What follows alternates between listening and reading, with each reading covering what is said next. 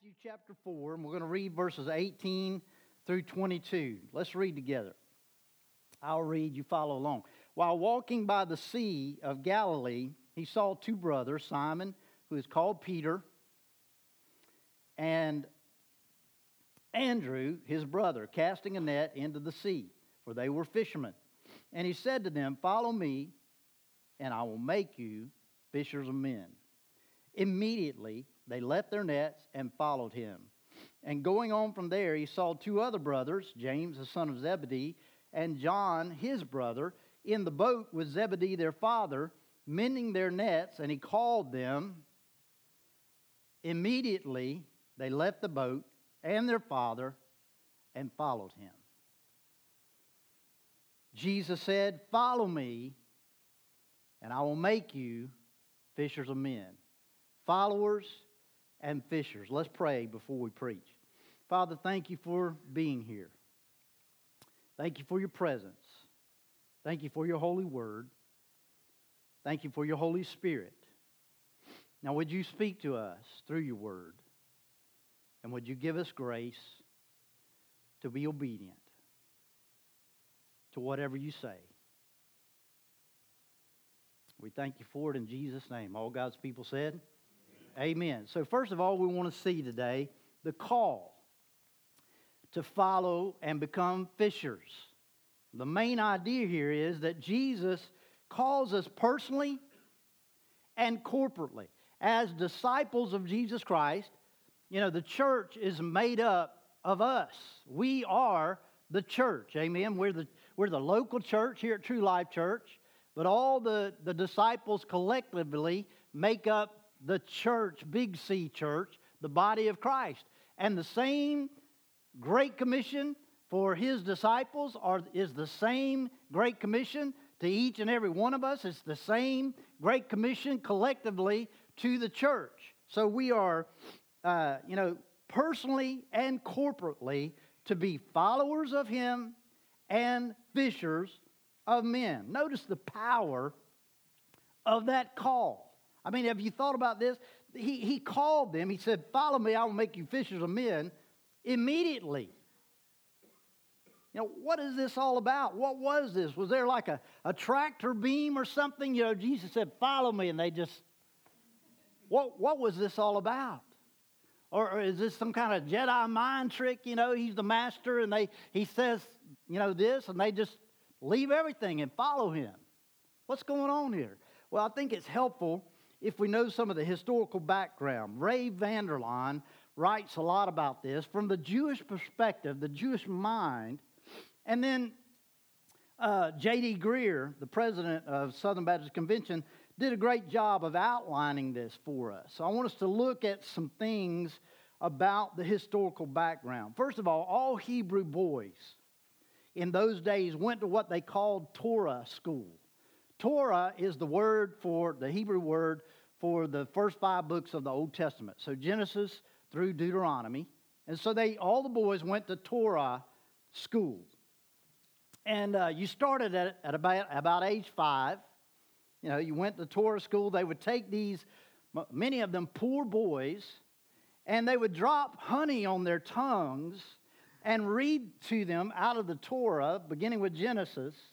And so the idea was this word is going to be sweet to you. Maybe they'd never tasted honey before, and this word is going to be sweet to you. You're going to learn to eat it. You're going to learn to hunger for it. You're going to learn to live on the Word of God. And so for the next 5 years, they memorized large sections of the Torah. And some of them would just, memorize the whole thing. And so by the age of 10 or 12, they had kind of a weeding out, the first cut. And so the first cut, about the upper 20% or so made the cut. And so the rest of them, notice this, the rest of them would go back to their families, back home, and would become apprentices in the family business, whether it was fishing or carpentry or whatever it was. And so the boys who remained, who would study on until about age 17, where they would learn the rest of the Old Testament as we know it today, basically Joshua through Malachi. And then there was another cut. And so if you wanted to continue on in the study of the Torah and become a specialist, then you had to find yourself a rabbi. The word rabbi in Hebrew is just the word for a teacher, okay? You had to find yourself a teacher. So you would go, and it had to be, you wanted to get the teacher that you had a lot of respect for and you wanted to become like. And so you would go and you would sit at your rabbi's feet, and that was your application. So then that rabbi would test you. He would question you. He would examine you with a series of questions to find out if you were worthy to be their disciple. Okay? And so you see, the rabbis could be really selective. Because in those days, becoming a religious leader was like the best of all possible jobs that you could do. Almost every Hebrew boy dreamed of becoming a religious expert one day. It wasn't, being a Kobe Bryant basketballer or a rock star or a Pro Bowl or Super Bowl quarterback or something like that. They dreamed of becoming religious experts, rulers of the Jews. And so the rabbis could choose only the smartest, only the most talented boys to be in their Talmud. The word Talmud is just pupil or disciple. These Talmud. And so, to be in their Talmudim, the plural for disciples. So they were choosing someone that they believed had the capacity to become just like them. Not just to know what they knew and follow their teaching, but who could do what they did. And for several years, these Talmudim would follow around their rabbis. They'd follow them closely, imitating them in every way, their mannerism, how they were answering certain questions, how they would, deal with certain situations.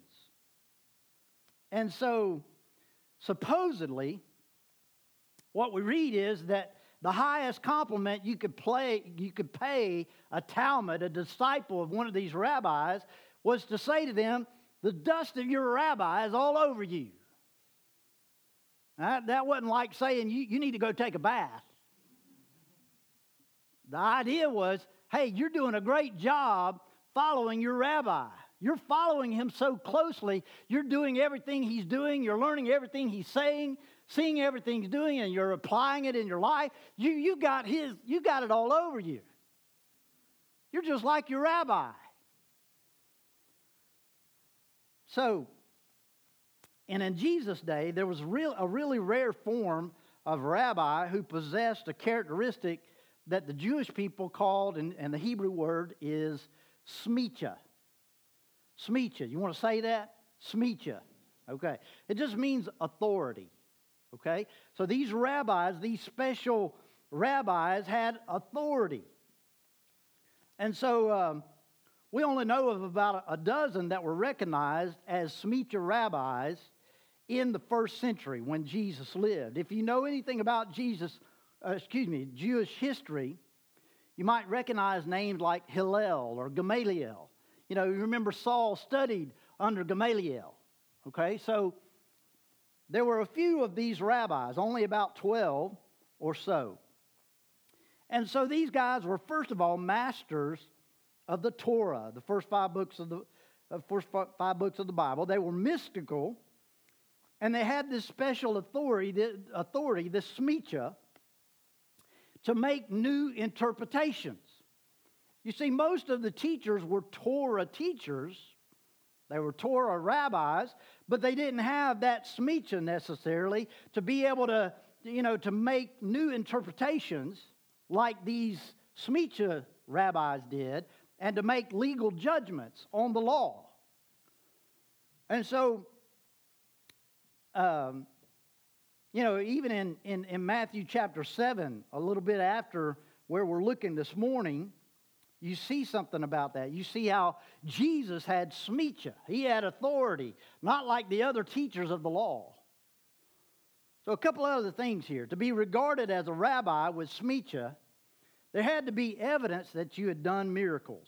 Credible evidence. Finally, smicha had to be officially conferred upon you, like in an ordination, by two other rabbis with smicha. So this was a really exclusive club. It's hard to get into. Now, back to our text, Matthew 4. Here comes Jesus, who knows the Torah so well that at age 12, in the temple, he was correcting the rabbis there, asking them questions. So he knew the Torah very well already. And, just at age 12. And so he frequently says things when he's teaching, after he takes on his ministry and begins teaching and the like. He says things like, you have heard it said, but what? But I say to you, indicating, his hearers are constantly amazed at his authority, this smicha he has. And so, they were amazed because he taught them as one with, and the Hebrew word again is smicha. He taught them with smicha, authority. Not like the other scribes who just repeated what everyone else had said. So in Luke 20, for example, they're saying things like, where did you get your smicha? Who conferred it upon you? We need to know he's doing all these miracles. Matthew 4:23, the verse right after our text this morning, what does it say? He went throughout all Galilee, teaching in their synagogues and proclaiming the gospel of the kingdom and healing every disease and every affliction among the people. I'd say that's pretty verifiable, pretty evident on the miracles, wouldn't you? Right before this account in Matthew chapter 4, earlier in the chapter, Jesus goes out into the wilderness where John the Baptist, is baptizing. And the camel skin wearing, locust and honey eating prophet preaching in the wilderness who was a teacher just dripping with smicha sauce, right? I mean, it was all over John. If there had ever been one, he had smicha all over him. And so he tells everybody that's listening, hey, there's someone in this crowd. And he points to Jesus eventually and says, I am not even worthy to unloose his sandals. That's what John the Baptist says. This John the Baptist that was full of smicha, authority from God, right? Now, and then at that same moment, the same event, a voice from heaven said, this is my beloved Son, in whom I'm well pleased. I mean, the smicha indicator on the dashboard ought to be going ding, ding, ding, ding, ding, ding, ding, ding. Smicha! He's got smicha. He's got authority, And so, here in Matthew 4, notice what happens here. Matthew 4, he says, Jesus, this new rabbi, who's, got smicha all over him, chooses Simon Peter and Andrew, his brother, who are what? Fishermen. So what does it tell us? What does the fact that they were fishermen tell us about? What does that show us? They didn't make the cut. They were the B team. You see? And so he skipped over all the A players and went straight for the B players. Now the point is, we need to get this. Of course they wanted to follow him, right? Of course they wanted to follow this rabbi with all this smicha who had chosen them, guys without much potential or personal power. He chose them to follow him, to become like him. Listen, when Jesus assembled his force by his choice to transform the world, he chose the B team. They wanted to follow him. be like him, to know God like he knew God, to know the Scriptures like he knew the Scriptures, to do what he did, be filled with his power. Not only the historical evidence, but I want us to see also the takeaways from our text. Let's look at the takeaways from our text now. First of all, we've already said it, he didn't choose the greatest, but he chose the weak. Listen to what John MacArthur says here about this. In choosing his disciples, Jesus skipped all the wise of the day. The great scholars were in Egypt. The great library was in Alexandria. The great philosophers were in Athens. The powerful were in Rome. He passed over Herodotus, the historian, Socrates, the great thinker, passed over Julius Caesar, the great ruler. He chose men to be his disciples so ordinary that it was comical. Not a single rabbi, no teachers, no religious experts, not even a synagogue ruler. Half of them were fishermen. One was essentially an IRS agent, and one of them was a former terrorist. The zealot. He chose the B team because his work in the world would not come from their abilities for him. It would come from what he would do through them. You see, people with a lot of talent and ability would only get in the way because they would never really learn to lean into his power. You see, Jesus taught that his power in the weakest vessel was infinitely greater than the greatest talent apart from him. Are you grasping that? Jesus chose the B team. Think about what he said of his followers with the coming of the Holy Spirit, his followers in comparison to John the Baptist. Matthew chapter 11, verse 11, he said, "Assuredly I say to you, among those born of women, there is not risen one greater than John the Baptist." Now let's pause right there for a second. Think about that. Not one born among women that is greater than this John the Baptist. If Jesus had a hero, prophet, as a young kid, I guess he'd had John the Baptist picture, put up on his wall. He thought so much of John the Baptist. He showed honor to John the Baptist as one of the greatest, if not the greatest prophet up until that time. But then what do you say next? Think about it. Think about it. Abraham, Moses, all these other great prophets, Joshua, Elijah, Elisha, David, Isaiah, Jeremiah, all these other prophets, not one of them is greater than this John the Baptist. But then notice what he says.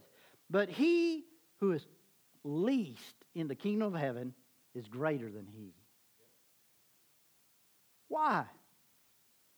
Because those of us in the kingdom of heaven are now filled with the Holy Spirit of God. We have the power that raised Jesus from the dead living inside of us. Jesus said, greater are those in the kingdom of heaven than he. Can you imagine what that did for Peter? What this rabbi that had called him to himself just said? How encouraging could that be? How encouraging is that to you and me this morning? See, it's not about your abilities, right? We all know that, I hope. It's not all about us. It's about his ability. It's not about what you can do for him. It's about what he can do in and through you. Amen? It's not about how capable you are, but about how available you are to submit to him, surrender him, to depend on him to do in and through you what only he can do. So, he didn't choose the greatest, but he chose the weak. Aren't you glad? I am. Secondly, he chose us, not we him. Follow this. Again, J.D. Greear says, Peter I want you to catch this. Peter lost confidence in Jesus' ability to make him walk on the water, right? He sunk. Where your confidence usually falters is not in the character of Jesus. It's in the promise of Jesus to do through you what he said he would do. You're fully convinced that if Jesus was married, we've been talking about, marriage. If Jesus was married to your spouse, he'd be doing an awesome job, right? But what you're not confident of is that Jesus could use you to become the kind of husband and wife that you're supposed to be. You're confident that if Jesus were raising your kids, he'd be doing a great job. That's not what he promised. He promised that he'd do it through you. Amen? You're confident that if Jesus were at your workplace, he'd be doing a great job at being a witness to your co-laborers. But that's not what he promised. What he did promise is that he would do these things through you. And when your confidence falters, when life smacks you down, when you fail, when you feel like you're up against insurmountable obstacles in your marriage, with your kids, in your career, in your ministry, what you need to remember is faithful is he who called you, who also will do it. Did you get it? Faithful is he who called you, who also will do it. Amen? God help us to remember that. It's not all about us. It's not what we can do. But it's about the one who called us and the one who is going to perform what he said. John 15:16, you did not choose me, but I chose you and appointed you that you should go and bear fruit, and that your fruit should remain, that whatever you ask the Father in my name, he may give you. He's looking for fruit from our lives, but he doesn't expect us to do it. He wants us to pray. He wants us to tap into him. He wants us to trust, to submit, depend on him, and he will do the work through us. He is the one that gives the increase. The point of Jesus saying, I choose you, is not, hey, I'm a Calvinist. And I don't have anything against someone being a Calvinist. I'm Calvinistic myself. But the point is not that. The point is that if I choose you, I'm going to bring my purpose to pass. Amen? So no matter what obstacles you're facing, you can trust my purposes. That's what God is saying to us. No matter how many times your resolve fails, my purposes will never fail. Amen? Greater is he that is in you than he that is in the world. 1 John 4:4. Being confident of this very thing, that he who began a good work in you will perform it, will complete it until the day of Jesus Christ. Philippians 1:6. He has a purpose. He has a design. He has a plan for you, for us. Isaiah 46:11, I believe Jesus is saying this to us this morning. I will also bring it to pass. I have purposed it. I will also do it. When he calls us, it is not one bit dependent on what we are able to bring to the conversation, but rather it is completely dependent on him, on what he's able to do to bring it to pass. We have to trust in that. We have to be confident in that. We have to take encouragement from him, from his word, and from his design, his purpose. Amen? Thirdly, the call is to follow. Right? What do you say? Follow me. So the call is to be with him. To follow him. Get dust all over us. Following him, being with him, staying close to him. Learning from him. That's what being a disciple is all about. Right? Following him. We're his pupil. He's our rabbi, our master teacher. Listen, the only way that this is going to happen in your life is if you really get to know God.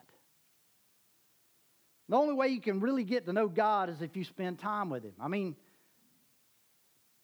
How do you get to know anyone, right? You spend time with them.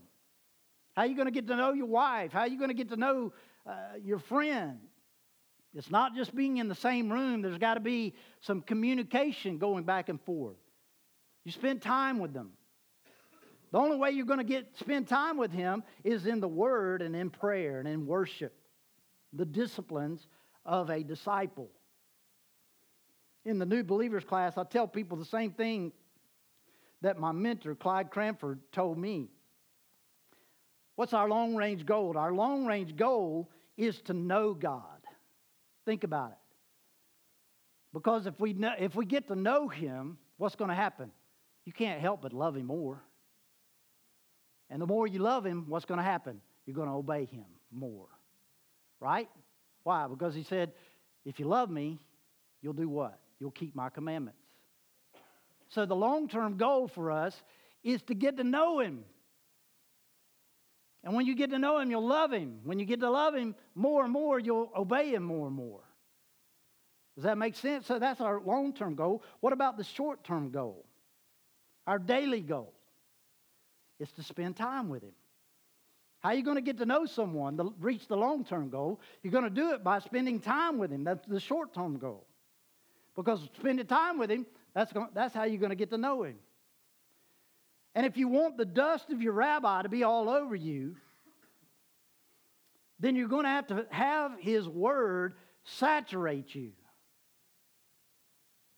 so that it becomes what you eat, what you drink, what you sleep, like those boys learning the Torah. What dominates your thinking, your living, your actions, your reactions. You memorize it, you think it, you talk it, you quote it. When light cuts you, you bleed it. The Word of God is life to us. Listen, you cannot get to know Jesus any more than you know His Word.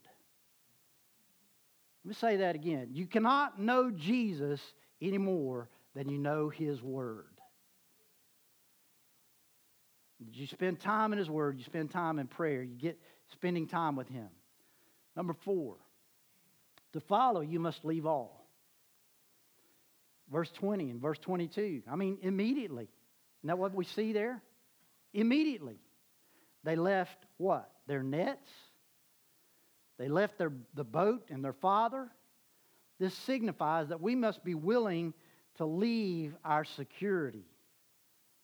And even the most significant relationships that we have in order to go where He sends and do what He says.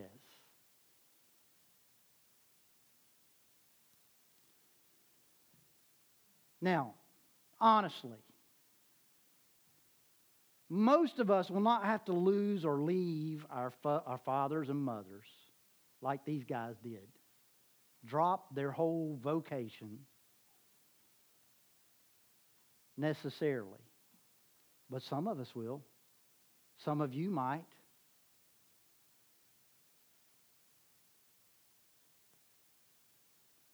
What does Jesus call you to do? Young people? It might mean, risking being called a V, a virgin, or you're a Jesus freak, or whatever they're going to say. Same thing in the places that you work. What's somebody going to say about you? Are you willing to leave all that? Are you willing to let that just roll off your back because you've got a bigger purpose? To follow your master. When Ferris and Jessica, Ferris is our middle son, they recently went to Chad for a vision trip in December. They met African Muslims who were faced with the decision that if they followed Jesus, they could lose their families, they could lose their work, they could lose their chance at education, they could lose their children and their wives back to her father, because now if you're considering following Jesus, you're an infidel to Islam, or you lose your life. those are the kinds of things that they face in these kinds of places. I remember when we announced to our families that we were going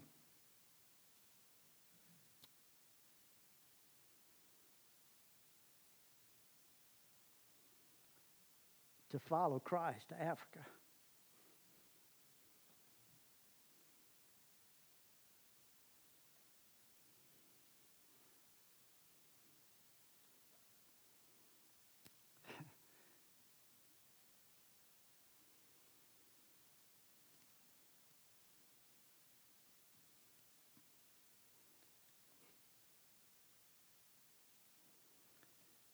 Teresa's dad was against it.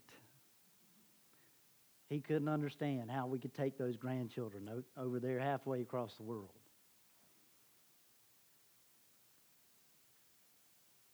That's a hard thing. Later, I said this at his funeral. You could ask Teresa's mom about this. I'm not saying anything that I've not said in front of her. But at his funeral, I made the statement that was the case. But later on, I believe he accepted it and was actually proud of us for seeking to do God's will. But if you were to ask my children today, and I know this because I asked them this past week in a text, and I didn't get all of their responses, and Brianna gave me hers, but she did it verbally. I said, you need to write it down for me, But I asked them this question. I said, if you were asked this question, was it unfair for your parents to take you away to Africa? What would you say? Carabeth said, I love the life you gave us.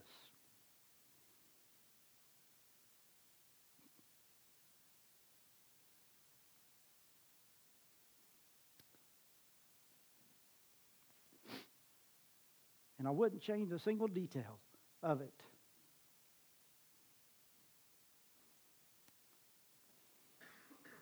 I don't know if I'm going to be able to get through this.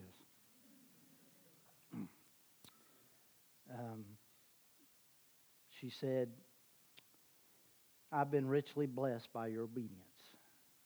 Aletha, our oldest daughter, said, I'm so thankful for the experiences and examples I received growing up because I had the opportunity to see how authentic faith leads to radical obedience.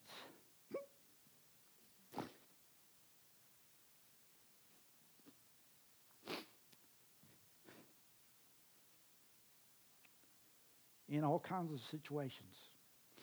Zach, our oldest son, said, you showed us what it means to love God, love one another, and love those who have never heard the gospel. I would not trade what God gave me through your faithful obedience. So it may mean that you have to be willing to leave things behind to go where God sends you. Number 5, the call is to reproduce. It's to multiply. We've been talking about multiply. Fishers of men, he said, follow me, and I'll do what? I'll make you fishers of men. But notice even here the point is not follow me and be fishers of men. I mean, he does call us to that. That's not the way he put it. He said, follow me and what? I will make you fishers of men.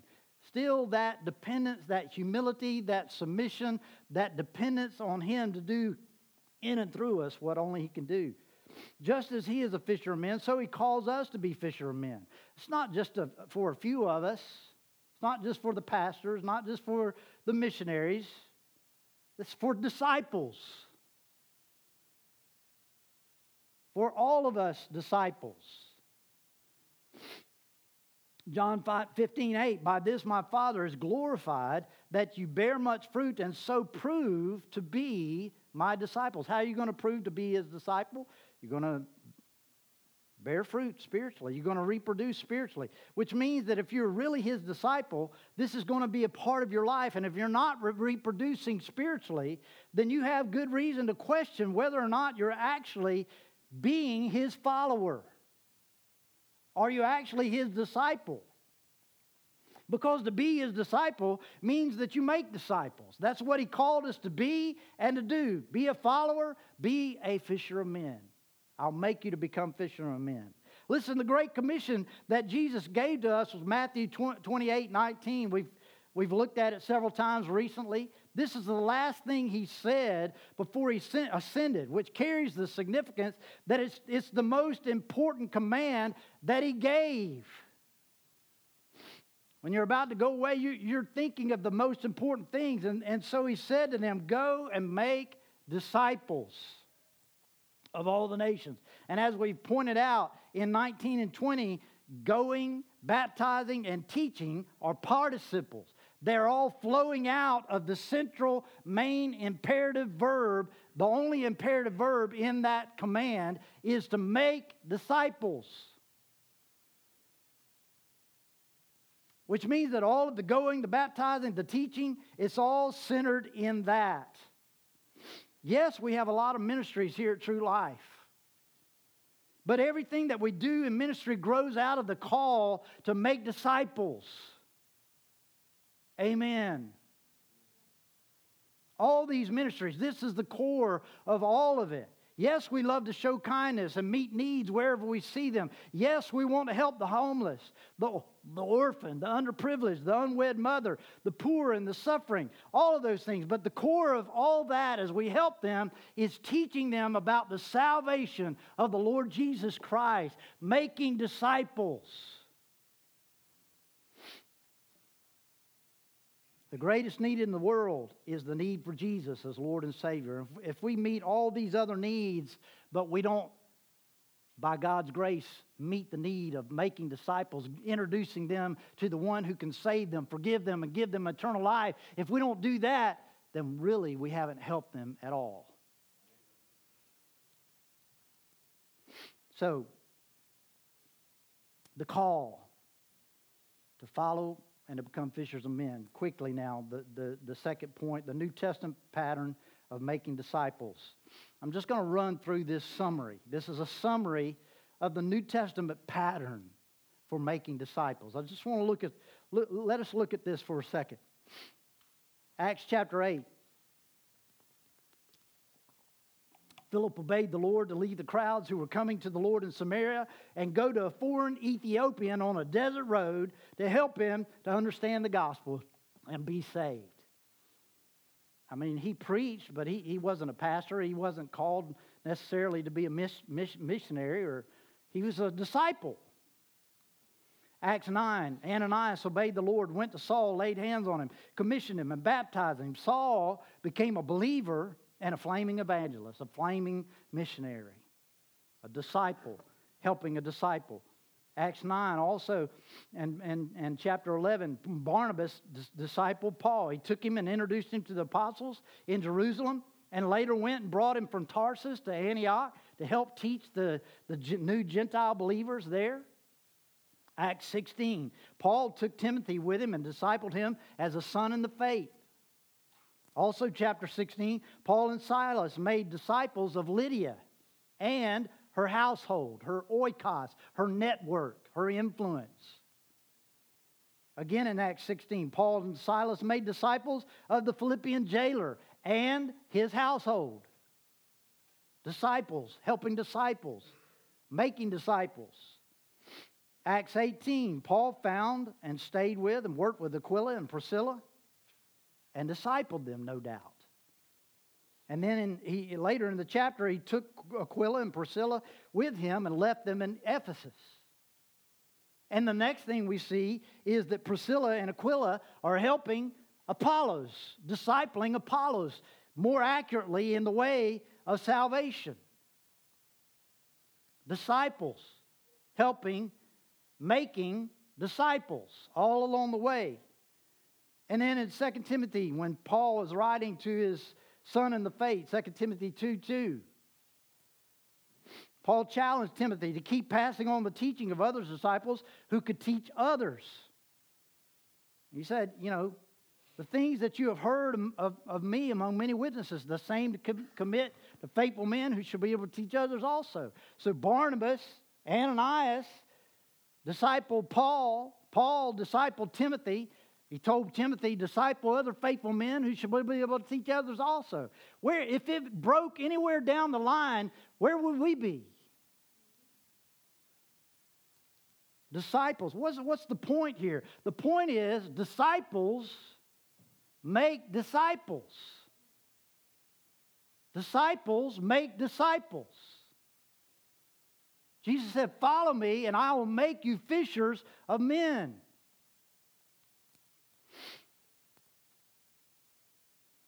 This goes along perfectly with how Merriam-Webster defined what a disciple is. The primary definition that he gives for a disciple, look at this. One who accepts and assists in spreading the doctrines or the teachings of another. Isn't that what we're all about? Isn't that what this text is telling us? Follow me. Follow and fish.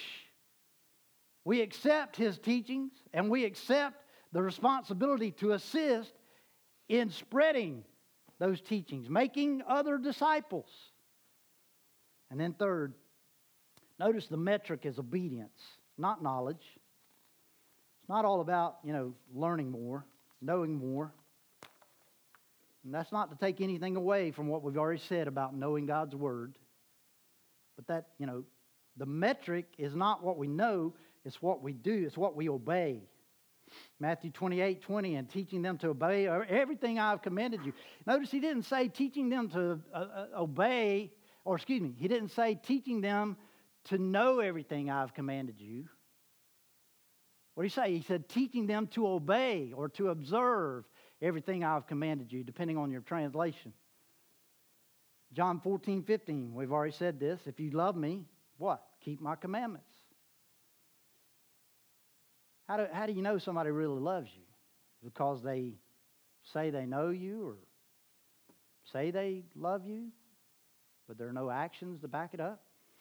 1 Corinthians 8:1, knowledge puffs up, but love builds up. Well, let's watch this video by Francis Chan.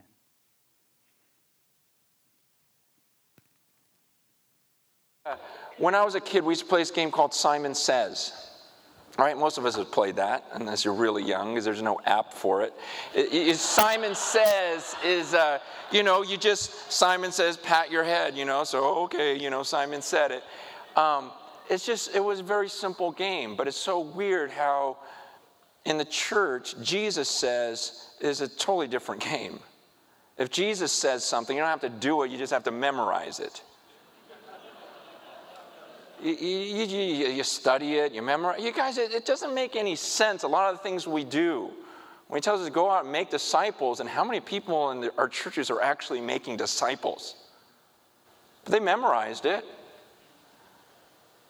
When I tell my daughter, hey, Rach, go clean your room. She doesn't come back to me 2 hours later and go, I memorized what you said. You said, Rach, go clean your room. I can say it in Greek.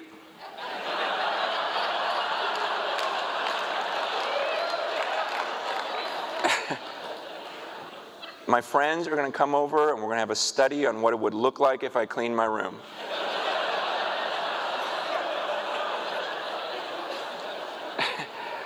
She knows better than that. And so why do we think we're going to come before the judge one day and quote everything that he said and talk about how much we know? It's just this black and white stuff. If I just started with Scripture, I'd go, here's what I would do. I would start making disciples. So you see, it's not about what we know. It's about what we obey. It's about what we do with what we know. The metric is obedience, not knowledge. James 1:22, but be doers of the word and not hearers only.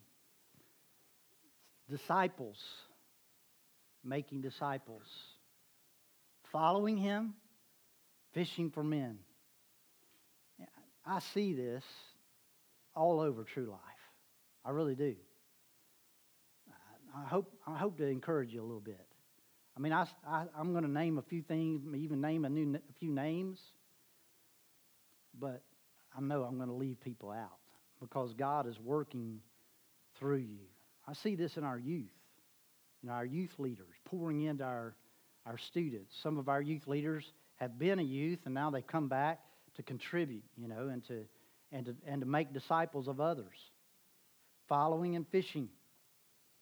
I see it in our children's ministry. Leanne Phillips, Ray Chun's heart to train another generation. All those wonderful teachers and assistants that are on the schedule every month, pouring into those children to make disciples, to teach them how to be followers and how to be fishers of men. I see it in our small groups. Leaders spending time with individuals, helping them to grow and reach others. I see it in the Herald small group. Their vision, along with some of the singles, to start a Bible study. I don't know if you've heard this, but they have a vision to start a Bible study on the Carson Newman campus and reach students. Amen. At Carson Newman. I see it in individuals, like Charlie Gibson, for example, who witnesses to guys that he rides motorcycles with. Or Tom Butler teaching at Alps, or David Nolan sharing his faith with coworkers. I see it in the ESL class where Beth and Michelle and others work with internationals on Friday nights. I see it in our Celebrate Recovery ministry, our Welcome team, our TLC Go outreach ministries. People plugging in, leaning in, being a part and serving. Why? To make disciples who can make disciples, to make disciples, make disciples. But I want to ask you today, what about you? What about you? I want to challenge you to ask yourself, what about me, Lord? Where are you calling me to lean in, to plug in, to serve? Who is my one, Lord, that you're calling me to pray for, to look for opportunities, to invite, to share my testimony, to share the good news of Jesus Christ? So, conclusion. Here's some practical ways today to respond. And before I even go into that, let me just say, what's the most important is that you listen to Him, to His Holy Spirit, whatever He tells you. That's really the way we need to respond. Amen? So, first of all, and this is actually backwards in your outline. I thought about this later, and I thought this needs to be the first thing, which was the last thing on your outline. But if you're not a believer, the first thing for you is to turn to Jesus and believe Him. Do you believe that you are a sinner and have sinned against holy God? Do you believe that Jesus Christ died on the cross and rose from the grave to give you eternal life, forgiveness of sin? Do you believe that if you call on Him, give your life to Him, that He'll save you, remove that sin, give you that gift of eternal life? This could be your day. Behold, now is the accepted time. Behold, today is the day of salvation. This would be a great day for you to come to Jesus. Come talk to us after the service. Talk to someone you trust and have confidence in. Let us help you. Let us minister to you. Let us answer questions if you have questions and help you to understand what that really means to give your life to Jesus and to receive His eternal salvation. Secondly, get into the Word and pray every day. Do you want to have Jesus dust on you? You have to be spending time with Him. You have to be spending time in His Word, time in prayer, time in worship, time with Him to get to know Him. Thirdly, plug into serving in one of our ministries. We say this a lot of times, and it's just a matter of each of us deciding, if I'm a follower of Jesus, I need to plug in. I need to use the gifts and abilities that He's given me, and Lord, show me where. Be a part of meeting people where they are and helping them to become fully devoted followers of Christ. We still have children's ministry needs to train this new generation. We need teachers and assistants in Kid Rock class. We've got a class that's 1st through 4th grade. We really need to split it into 1st, 2nd grade, and 3rd and 4th grade. We need teachers. We need assistants. We need preschool teachers. Children's ministry greeters. That's very important ministry. And I don't think it's really hard, but, when we have families that come first time and they don't really know what to do with their kids and how it works, to take them and get them checked in and all that kind of stuff, we need some people to greet them and help them with all that. Who's your one? Are you praying for that person? Are you looking for opportunities to reach out to that person? Share your testimony. Share your story. Share the Lord's story. Share with them how much He loves them.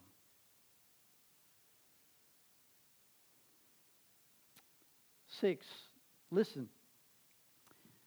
Members of True Life Church, Jesus has chosen you. Hallelujah. Amen? He went straight past the A team and went straight for us. Isn't that great?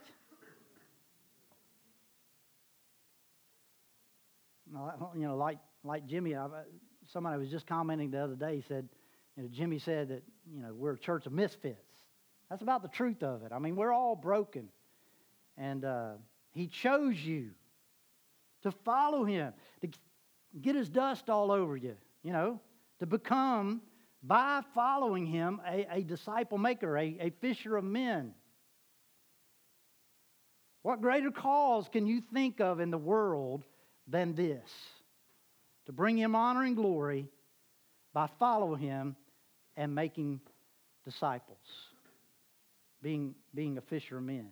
7, you are empowered by His Holy Spirit to make disciples, to be part of the ministry of True Life, to meet people where they are and help them to become fully devoted followers of Christ. So submit and depend on Him. Be filled with His Holy Spirit. Let Him work in and through you to His honor and glory. Amen? Let me close with this really quickly. Robert Coleman's classic work on making disciples, called The Master Plan of Evangelism. He wrote this: when will the church learn this lesson? Preaching to the masses, although necessary, will never suffice in the work of preparing leaders for evangelism. Nor can occasional prayer meetings and training classes for Christian workers do this job. Individual women and men are God's method. God's plan for disciple is not something, it's someone. I'm going to say that last part again. Individual women and men are God's method. God's plan for discipleship is not something, it's someone. And that someone is you as a follower of Jesus Christ, a disciple, and it's me. May the Lord help us to follow and fish for men, for people.